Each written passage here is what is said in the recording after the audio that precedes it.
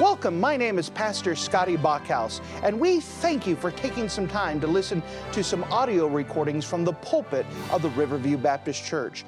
Our desire is to show the Lord high, holy, and lifted up, as well as try to be a blessing to those through the Word of God. Please enjoy this message, and we pray that it will be a blessing to your life. And if you wouldn't mind to take your copy of the Word of God and turn with me to the Gospel record of Luke. The Gospel record of Luke in chapter number 12. The Gospel record of Luke in chapter number 12. We've been marching through the life and ministry of the Lord Jesus Christ as been revealed to us through the Gospel record of Luke. And we've been witnessing as Jesus Christ has spent time training his disciples for the last 3 years and now is on his way marching to Jerusalem, taking his time, but making this final march to Jerusalem. Now, as he is heading back, the Lord Jesus Christ is running into some very big obstacles. The obstacles are called the Pharisees. The Pharisees are doing everything they can to oppose the Lord Jesus Christ, to try to cancel out his message and try to convince the people that Jesus Christ is not worth following. In response to that, Jesus Christ had some very pointed things to say about the Pharisees in the Gospel record of Luke chapter number 11. And now that he has struck that hornet's nest and the Pharisees are even angrier than ever before, the Lord Jesus Christ is going to take some time to start training the disciples around them to let them understand that things are not going to get better, but things are going to get worse. And he takes some time, beginning in the Gospel record of Luke chapter 12, to give them some instructions of how to survive and how to handle and how to behave in a culture that hates them, hates the message of the Lord Jesus Christ, and how they can still have victory. And so one of the things that we witness is that according to the world and how they portray Jesus Christ, they imagine that Jesus Christ messages are always one of encouragement, one of love, and one, let's just get along, and please just be accepting of everyone. And those people, unfortunately, probably have never read through the Bible themselves, because as they read through the Gospel record of Luke, they're going to see that Jesus Christ gets some very pointed messages. Woe unto the Pharisees! Woe unto the scribes! Woe unto the lawyers! And he gets very pointed and pointing them out and telling them that they're dangerous. They're enemies. Be careful with them, and don't you become like them. And so with that in mind, and understanding that the pitch and the toner of Jesus Christ's messages become very pointed and very clear and very much one where people need to decide, are they going to follow after Christ or not? Let's pick it up in the Gospel record of Luke in chapter number 12. And notice with me starting at verse number 1. The Gospel record of Luke chapter 12 and verse number 1. In the meantime, when there were gathered together an innumerable multitude of people, insomuch that they began to trode one upon another, he, that's Jesus, began to say unto his disciples, first of all, beware ye of the leaven of the Pharisees, which is hypocrisy. For there is nothing covered that shall not be revealed, neither hid that shall not be known. Therefore, whatsoever ye have spoken in darkness shall be heard in the light. And that which ye have spoken in the ear in closets shall be proclaimed upon the housetops. And I say unto you, my friends, be not afraid of them that kill the body, and after that have no more that they can do. But I will forewarn you whom ye shall fear. Fear him which after he hath killed hath the power to cast into hell. Yea, I say unto you, fear him. Are not 5 sparrows sold for 2 farthings, and not one of them is forgotten before God? And even the very hairs of your head are numbered. Fear not, therefore, Ye are of more value than many sparrows. Also I say unto you, whosoever shall confess me before men, him shall the Son of Man also confess before the angels of God. But he that denieth me before men shall be denied before the angels of God. And whosoever shall speak a word against the Son of Man, it shall be forgiven him. But unto him that blasphemeth against the Holy Ghost, it shall not be forgiven. And when they shall bring you into the synagogues, and unto the magistrates and powers, and take no thought how or what thing ye shall answer, for what ye shall say, for the Holy Ghost shall teach you in that same hour what ye ought to say. And if in the habit of marking things in your Bible, would you mark a phrase that we find in the Gospel record of Luke, chapter number 12? The Gospel record of Luke, chapter 12, and notice as it just states in chapter 12, verse 1, he began to say unto his disciples. He began to say unto his disciples. So with this, we want to title this, The Message, or A Message to the Disciples. A message to the disciples. If you don't mind, let's go to the Lord together and let's pray. Dear Heavenly Father, thank you again for you being a wonderful God. And as we come to you today, we're asking that you would open up the Bible. Give us the heart to hear. Give us the ears to hear. Help us to be able to apply these things. Help us not to be blinded, but help us to realize that this is a serious charge, to understand who the audience is, to understand our responsibility, and that we can trust you. Lord, give me the words to say beyond myself. These are some very hard things to say. But Lord, if I do it in my own strength, if I do it in my own power, if I do it in my own intellect, all it's going to do is hurt people and make people mad. But if your Spirit's involved and your Spirit's doing it, you could draw all men near and give us an understanding, and that we can make a proper application and grow closer to you because of the plain language and the plain speak that you had preached yourself. Help us to have understanding beyond ourselves. Fill me with your Spirit, and that you would draw this church and its folks closer to you because of this message. We love you in Jesus' name. Amen. Now, as we had said before in context, the Lord Jesus Christ had provoked the Pharisees quite a bit. He had hit that hornet's nest. Now, a lot of people would have in their mind that, we don't need to stir up things. We don't need to poke at the bear. We don't have to hit the hornet's nest. Sometimes people would say, preachers like me, why don't you just soften things up? Why don't you just try to get along with folks? And by the way, we try to get along with folks. Amen. People are not our enemy. Amen. But we have to tell the truth. Amen. And there are sometimes that people don't like the truth. But my audience and the one I'm supposed to please, as we'll see here, is the Lord Jesus Christ. God is my main audience. You're just listening. And that He's the one that needs to be pleased. So with everything that's done, it has to be pleasing to Him. When Jesus Christ, He provoked the mob. He provoked the Pharisees. And not all of them appreciated it. And now as He's preparing to head back to Jerusalem, the tone and the tenor, the tension is going to be ratcheted up even more. The Pharisees are now actively looking for a way to kill the Lord Jesus Christ. There's no negotiation. There's no coming to a middle term. There's no trying to find out how we can get along. The Pharisees are looking to kill Jesus. And by default, the disciples are along for the ride. That if they hate Jesus, they're going to hate His disciples because they hate His message. So the Lord Jesus Christ, because He's loving and because He knows what's going to happen, is taking some time to instruct His disciples how to survive the upcoming days, the upcoming months. Can you imagine this? For the next several months, it's not going to be, well, everyone loves us and everyone loves our master. It's going to be everyone hates you and everyone hates your master. How do you survive when it seems like the world hates you?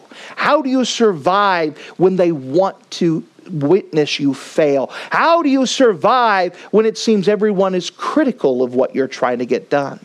Well, if you don't mind, let's see what the Lord Jesus Christ has to say about these things to prepare for them in the upcoming days of hard times and opposition. The very first thing that is warned here is beware of the leaven of the Pharisees. Beware of the leaven of the Pharisees. Notice with me in chapter 12 and verse 1. In the meantime, when there was gathered together an innumerable multitude of people. Now notice, there is a ton of people here. The crowd has been building throughout chapter number 11. That the crowd has been gathering together. It said that earlier that there was just a huge number, that they were barely pushing each other around. They were trying to get through. Now the Bible records that there is an innumerable amount of people, insomuch that they trode upon each other. Here it looks like a Black Friday sale when they still had such things, and people are trying to get through the door, and they're ready to pounce on everyone and drown everyone. They're just pushing each other. Everyone wants to get closer. Everyone wants to see. So Jesus takes time, as there's so many people. He says to his disciples, notice this message is not to the multitudes, but it's to the disciples, and not just the 12, but all those who are making a decision to follow after him. So this goes beyond the 12. There's a lot of people in this crowd who wants to follow Jesus. There's many in this crowd who are just curious about Jesus, and there are some in this crowd who are hostile to Jesus. But yet Jesus is giving a message before the entire crowd, directed to those who want to follow after him. And he began to say to his disciples, first of all, beware of the leaven of the Pharisees, which is hypocrisy. Now, this word leaven is an important word. You see it throughout the Bible. It is never used as a positive term. The word leaven is the word that goes along with yeast. For example, if you want to make bread to rise, you have to add an ingredient called yeast. That yeast is leaven. And if you try to raise up bread, you put a little bit of yeast in there and it raises the whole thing up. Jesus uses this illustration that if you put a little leaven inside of the lump, it will leaven the entire lump. So just a little bit is enough to affect the entire being, the entire bread, the entire substance. Here Jesus Christ is pointing to the Pharisees. Remember, the Pharisees are the religious leaders. They are the spiritual leaders, and they look good on the outside. In fact, they work very hard to look good on the inside. But on the outside they look good, but on the inside they're rotten, and they're far away from the Lord, and they try to pretend that they're spiritual, and they are not. That's where the word hypocrisy comes from. The word hypocrisy develops into our word of actor. And that's what they are, is they're actor. They are pretending. They're pretending to be spiritual. They're pretending to be right with God. And Jesus Christ is warning the disciples, those who have a desire to follow him, beware of the leaven of the Pharisees, which is hypocrisy. He says, don't be like those guys. Don't be like them. Beware of the leaven, that a little leaven leavens the whole lump, that it will affect the whole person. What do you mean by that, preacher? Well, do you know that there are some Christians who do not behave like Christians?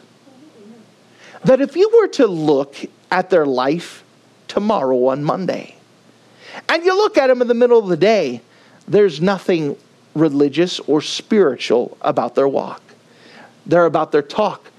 It's amazing that there are some people that will speak differently at church than what they will at home. There are some people who will speak differently to people at church than they will their own family. They have no problems getting the big Bible and tucking it under their arm and showing up to church. Look at how spiritual I am. And then as soon as they walk off the door, they shed that actor and they go back to who they really are, which is nothing close to the Lord Jesus Christ. Nothing that smells like Christ. Nothing that looks like Christ. Nothing that sounds like Christ. They are actors and pretenders. In fact, it is fascinating to watch people who think who want to pretend that they're spiritual, and every time they open their mouth, they think spiritual things are coming out. But to some people who are discerning, they're like, that's not even close. There are professional actors who pretend to be religious.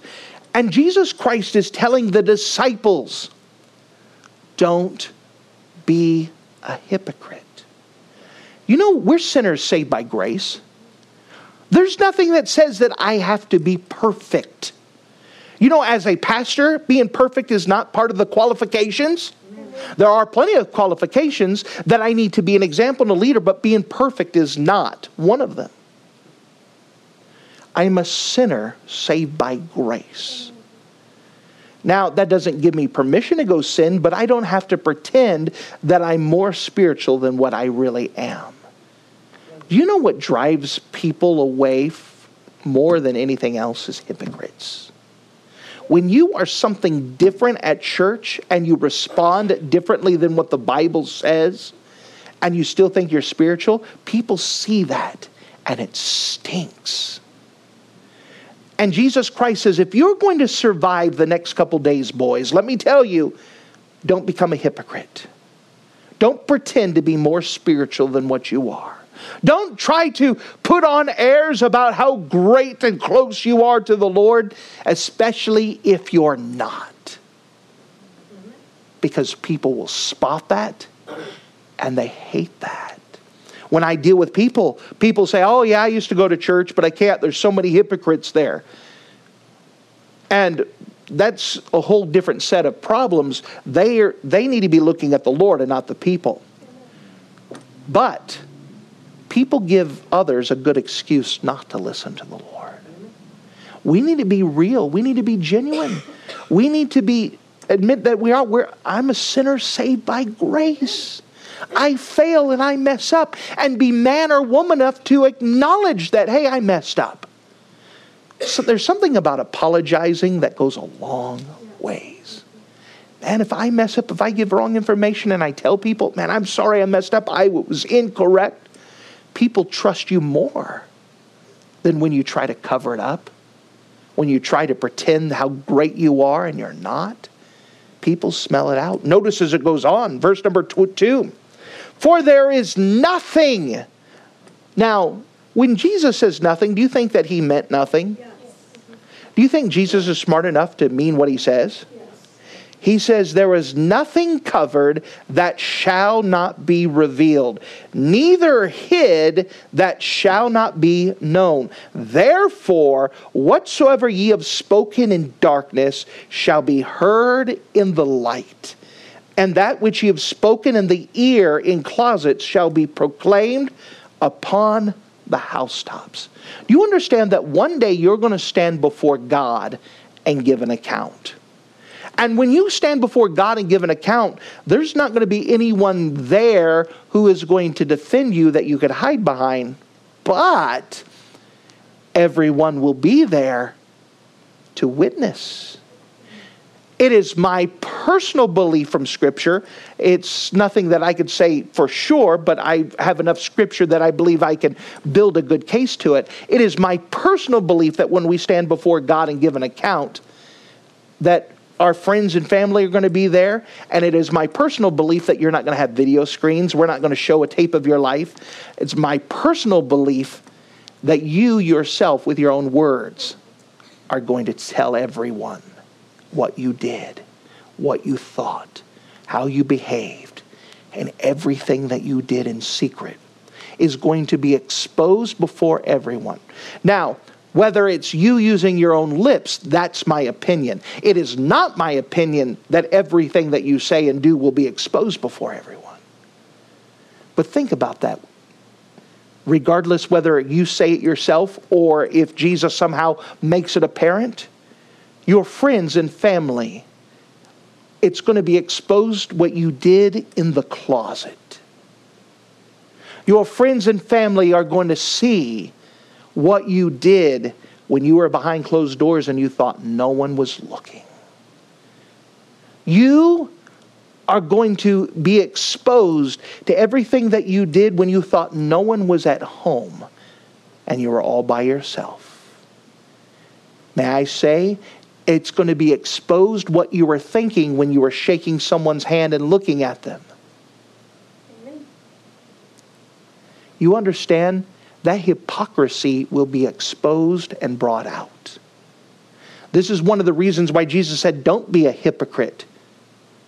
Now, again, the idea of perfection is not required, but there's a good thing calling confession, that I can talk to God and be forgiven of all of my sin, and that I need to get that right now, then have that exposed before everyone, not dealt with, and see the consequences of it. There are going to be a lot of people you're going to be surprised of. I thought they were super spiritual. I thought they were so religious. Don't you see their smile? Don't you see how they carry themselves? And they're going to stand before God and be exposed to how far away of the Lord they truly were. And so will you. The best thing is to be honest with who we are in the Lord. And get closer to Him and allow Him to change us than pretend to be something we're not. Because one day it's going to be exposed. Think about these Pharisees who are trying to convince everyone that they're super spiritual and there's no way you can obtain my spiritualness. They're going to be exposed to how far away from God they truly were. Jesus here is trying to help them. If you want to survive the upcoming days, don't be a hypocrite. Don't be a hypocrite. We could deal with people if we're willing to admit that we fall short. People will respect us and will have better influence, because people are not looking for perfection. They're looking for a changed life, and that's something we can't expose. Let me tell you, I'm a sinner saved by grace, and Jesus by His grace has made me a different person. I'm not what I'm going to be, and I'm not what I ought to be, but I'm not what I was. Amen. And God has changed me. And let me tell you, my story is a story of grace, because His grace is sufficient. His grace is real. And I'm a work in progress, but He's done a work. That is a better testimony than you trying to pretend to be something that you're not. Jesus tells His disciples, beware of the leaven of the Pharisees. Notice as we go on, we see something else. And this is big. Fear God rather than men. Fear God rather than man. Part of the problem of the Pharisees is that they feared man. Meaning that they wanted man's respect. They wanted men to acknowledge how great they are. Where our main audience is not men, our main audience is the Lord. Notice, if you don't mind, as Jesus gives more instructions in verse number 4. And I say unto you, my friends, be not afraid of them that kill the body. After that, have no more that they can do. He says, listen, I know hard days are coming, and you need to be prepared for it. You need to be aware. And let me tell you, don't be afraid of those who could just kill you, period. Wait a second. I don't want anybody to kill me. Listen, if you're going to be follower of the Lord Jesus Christ, Jesus made a promise, yea, all those that live godly shall suffer persecution. You are not getting out of this world alive. Jesus said, some of you are going to die. And by the way, all but one was killed. Only one of His disciples died of natural causes. But even that, being boiled in oil and being marooned on the island of Patmos, wasn't a picnic. But He says, listen, don't be afraid of those who could just kill you. There's someone else that you should be more concerned over his opinion. And that's the one, notice in verse number 5. But I will forewarn you of whom ye shall fear. Fear him, which after he hath killed, hath the power to cast into hell. Yea, I say unto you, fear him. Now notice, there's not a proper noun in verse number 5. It all uses the pronoun him. Well, if we're going to discern, we need to find out who this him is. Who is it that we are supposed to be afraid of? There are some people who have the mistaken notion that it's Satan, that we need to fear Satan. Satan's the one that casts people into hell. Well, is that what the Bible has to say? Well, let's look and see for ourselves. Hold your finger here and turn with me to the book of Revelation. Revelation is the last book of the Bible. The book of Revelation in chapter number 20. Who is this him here? Who is the one that we are supposed to be afraid of? Who is it the one that has the power to cast someone into hell? Revelation chapter 20. And let's see for ourselves. Notice with me, if you don't mind, in Revelation chapter 20. And notice with me in verse number 10. Revelation chapter 20 and verse number 10. Who is this him that has the power to cast someone into hell? Verse number 10. And the devil that deceived them was cast into the lake of fire and brimstone, where the beast and the false prophet are, and shall be tormented day and night forever and ever. Notice that first of all, it was not Satan. Satan, his final destination is hell. There are some people that have the mistaken notion because of comics and culture that they see Satan in hell now as red pitchfork and tail, and that he's ruling the place. Let me tell you, Satan is not in hell right now. He is not. And Satan does not want to go to hell, because when he gets to hell, according to the Bible, he shall be tormented day and night forever. That was the whole purpose of hell in the first place, was to punish Satan and his demons. Satan is not the ruler of hell. Hell is Satan's prison. So who is it that casts people into hell? Who is it that we are supposed to fear? Well, notice verse 11. Revelation 20 and verse 11.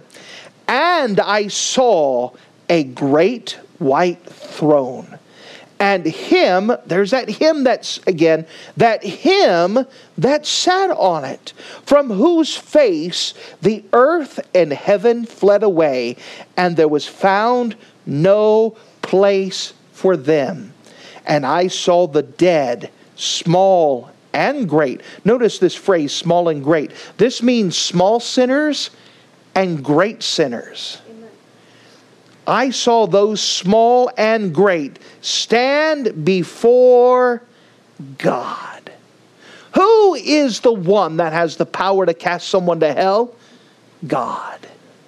He's the one who is the judge. Notice in verse 12, and I saw the dead, small and great, stand before God, and the books were open, and another book was opened, which is the book of life, and the dead were judged out of those things which were written in the books according to their works.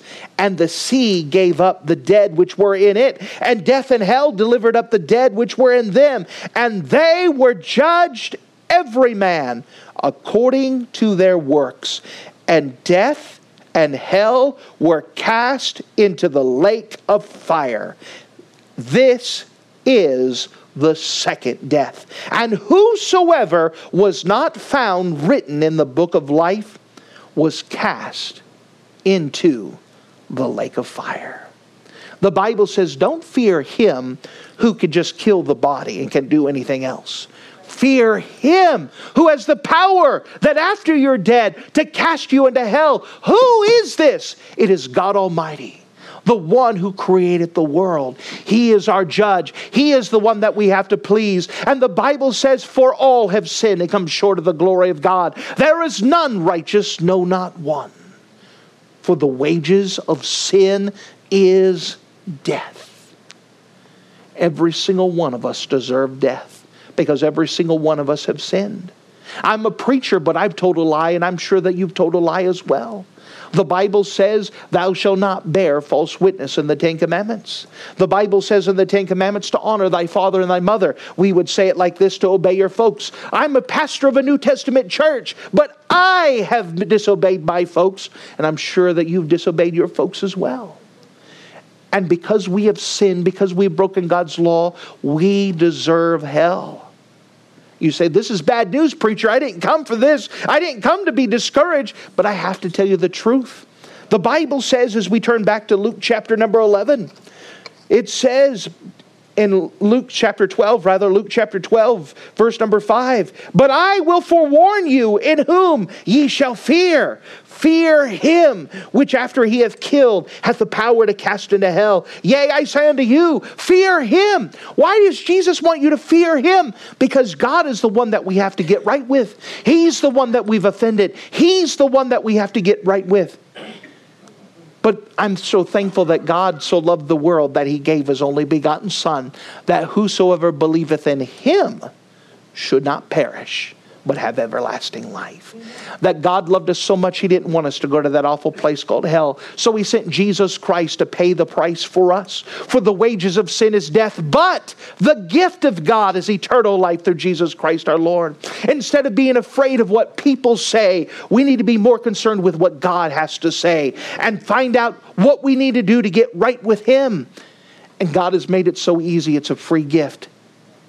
We have to acknowledge that we're a sinner and we've offended him and we deserve to go to an awful place called hell. But Jesus paid the price for us, and I must personally, for myself, accept that free gift that God offered to us and get things right with him. He's the one I need to fear. Notice, if you don't mind, the context. Now, verses 6 and 7 are often taken out of context because they sound like great verses. But when we place them into proper context, we could see that they actually emphasize something differently. Notice verse 6. Are not 5 sparrows sold for 2 farthings? And are not one of them, not one of them is forgotten before God? Even the very hairs of your head are numbered. Fear not, therefore, ye are more valuable than many sparrows. So in this context here, many people use this as comforting. And by the way, there is a comfort to it, but we'll put it in a context in a second. But they said, think about the sparrows. Think about the birds. God doesn't forget a single bird. He makes sure that they're all taken care of. That's a great comfort. It says, even the very hairs of your head are numbered. Do you know that God doesn't just know how many hairs you have, but if you were to pluck one out, he could say that's number 5,634? He knows everything about you. It's a wonderful promise. But you know, the context of this is not necessarily the comfort that we get.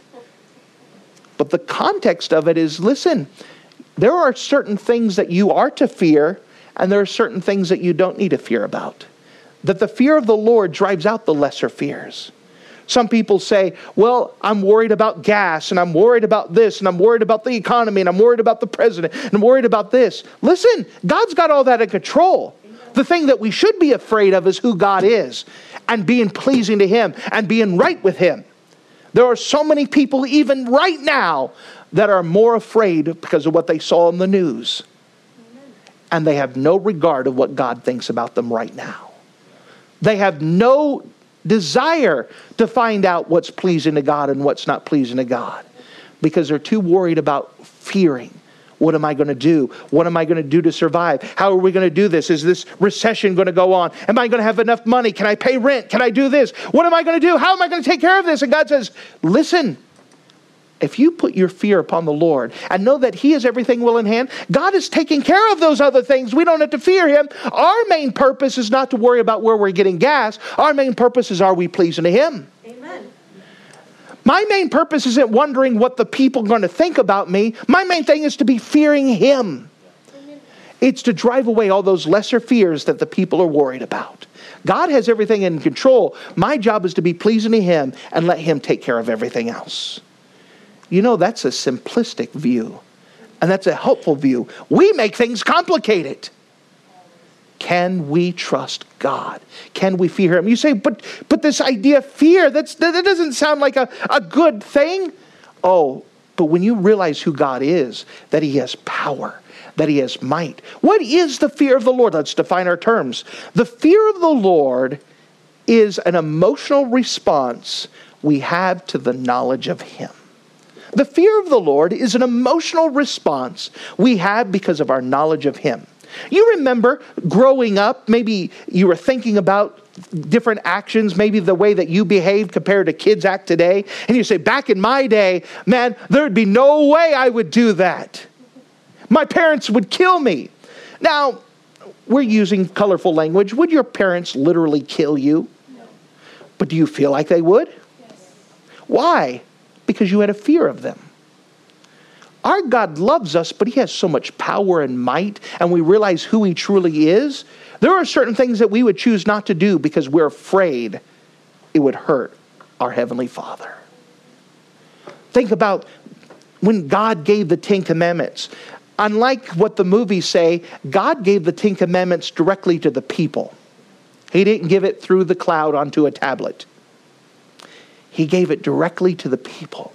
And when the people heard God give the Ten Commandments, when God was done giving the Ten Commandments, they went to Moses. Moses, you go up to the mountain. We can't stand to hear God's voice anymore. We're afraid we're going to die if we hear His voice. He's that powerful. That fear that those people had that day is the fear that we should have of the Lord. That God was lovingly giving His rules for holiness. But it was so powerful. Oh, we're afraid. Our God, He's powerful. He's mighty. There's no doubt that that's God. I don't want to do anything to offend Him. I heard His rules of holiness. And I don't want to do anything to offend Him because I fear Him. I recognize who He is. That's the fear of the Lord that we should have.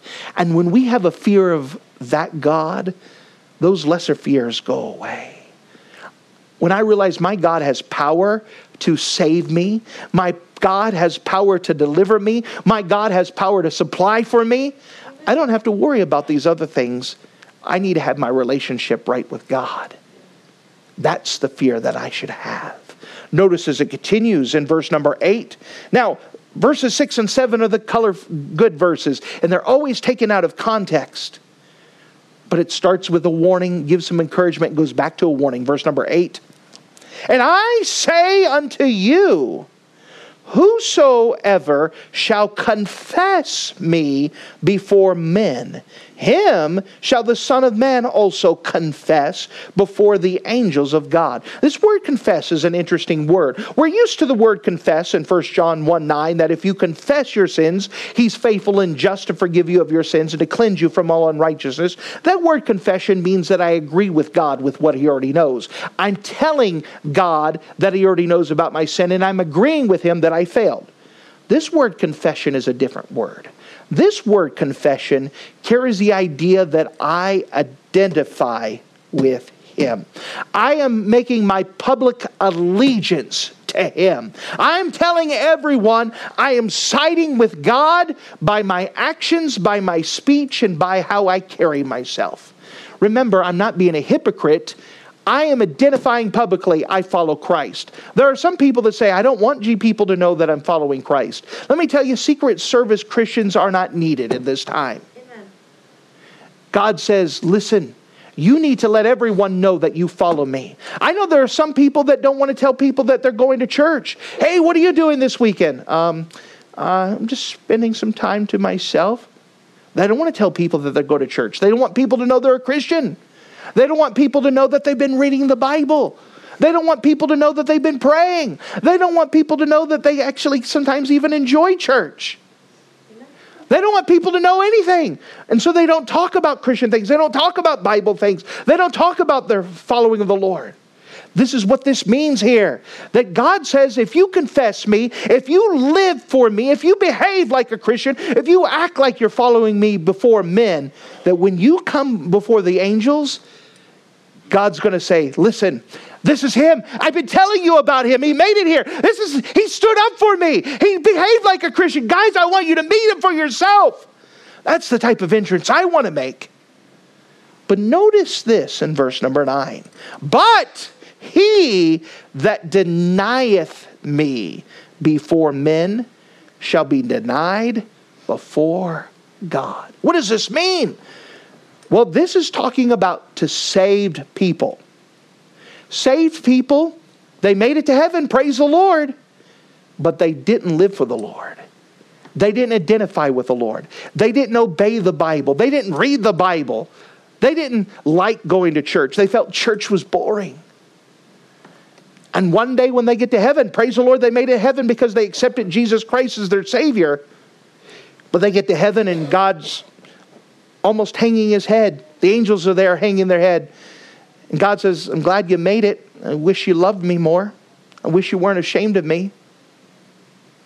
You made it and come in. Wouldn't that be a horrible entrance to meet your Lord and Savior and he's ashamed of you because you were ashamed of him? Remember that the disciples are going to be working in an antagonistic time.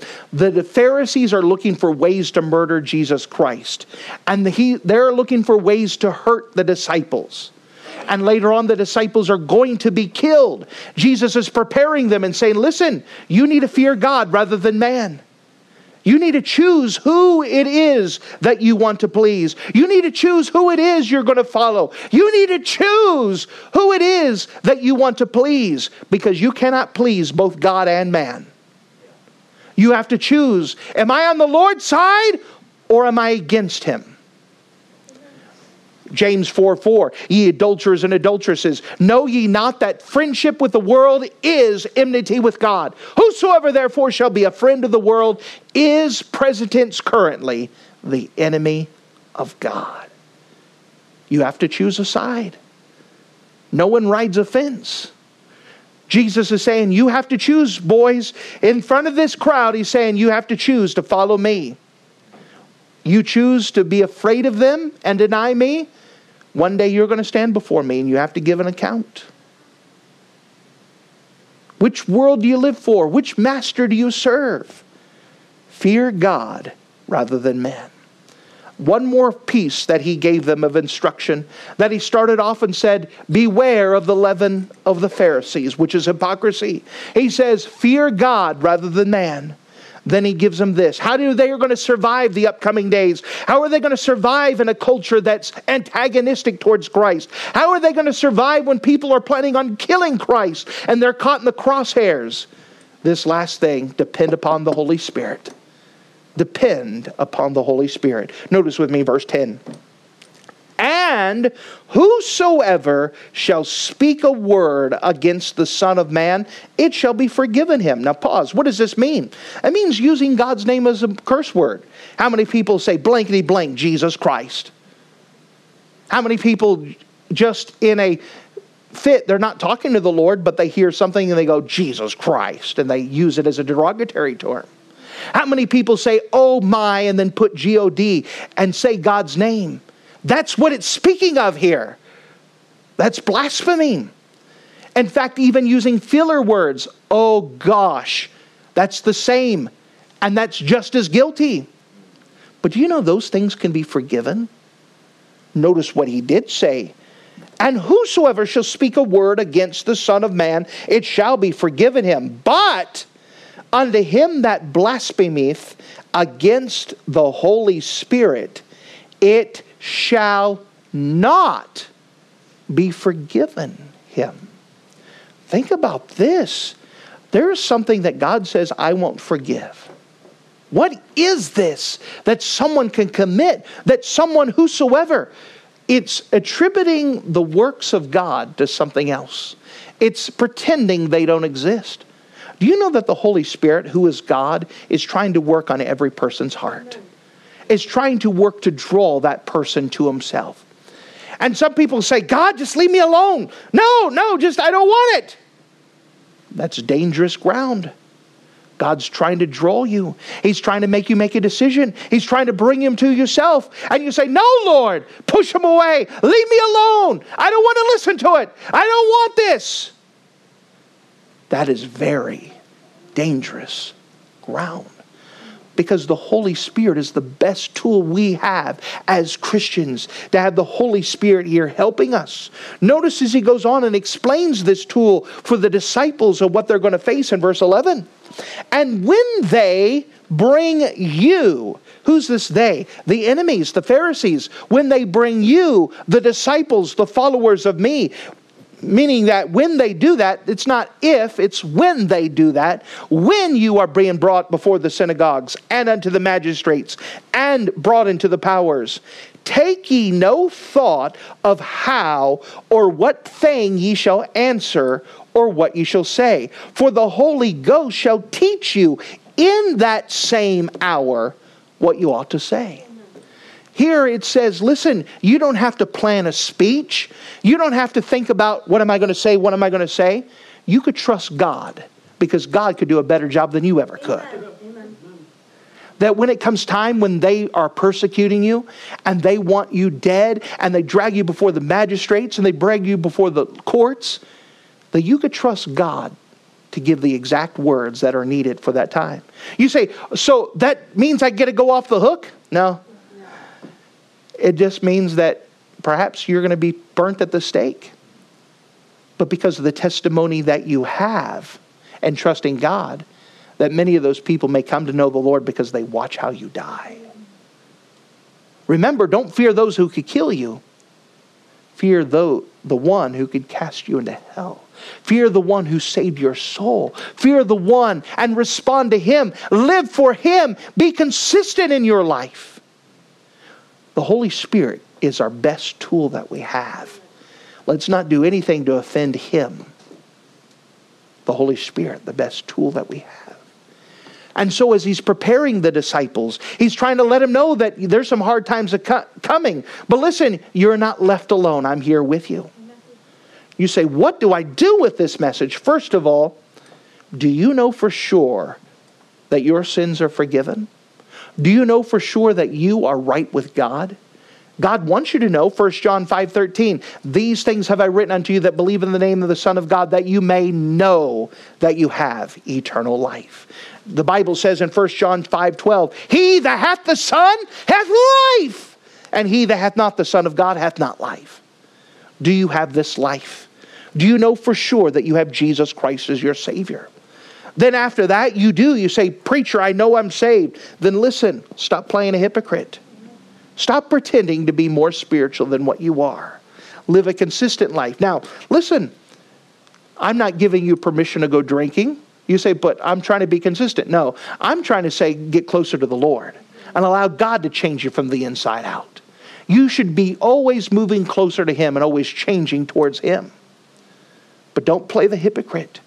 Fear God rather than men, because one day you're going to stand before God and give an account in every single thing you have ever done, every single thing you've ever thought, every single thing that you thought you got away with. One day you're going to give an account. What a time that would be.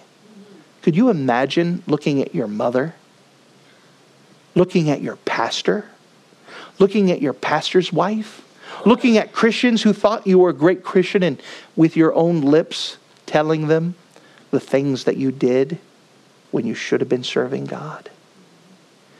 Imagine what a time that would be. I need to get that right now. I'd get that taken care of. I'd get that confessed and forgiven of. And I would do my best not to do those, thinking that, wherefore we are compassed with such a great cloud of witnesses.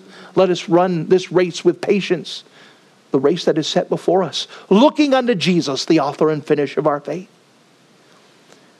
We should be conscious and be fearing of Him. I should live my life always conscious. Is this pleasing to God? Is this what He would have me to do? Is this what would be pleasing to Him? If you live your life looking towards Jesus, your life would automatically do the things that are right. So dear friend, first of all, are you 100% sure that if you die today that you'd go to heaven? If not, let me tell you, in a moment we're going to have an invitation, and I invite you to come get my attention, and it'd be my privilege to take the Bible and to show you from the Bible how you can know that your sins are forgiven and that you're right with God. Second of all, if you know for sure that you're saved, let me ask you, are you right with God? Sure, your sins are forgiven. You'll never owe God the debt of hell ever again, but are you confessed up? Are you living for Him? Are you following after Him? Or are you more worried about what others say? Are you ready to be used as a testimony to God? Or do you want to just hide in the background and hope that no one notices you? Let me tell you that one day you're going to stand before God and give an account. And it will matter when you stand before Him in that day. Are you living your life for Him?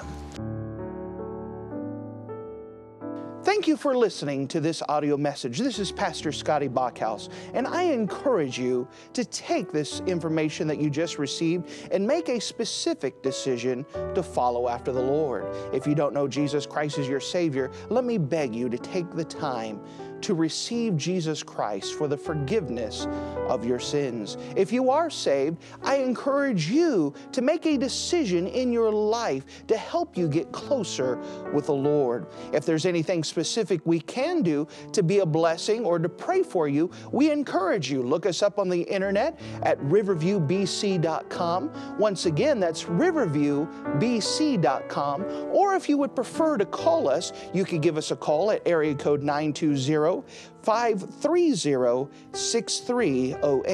Once again, that number is 920-530-6308. If there's anything we can do to be a blessing or an encouragement to you, please let us know. We would love to make ourselves available. Thank you.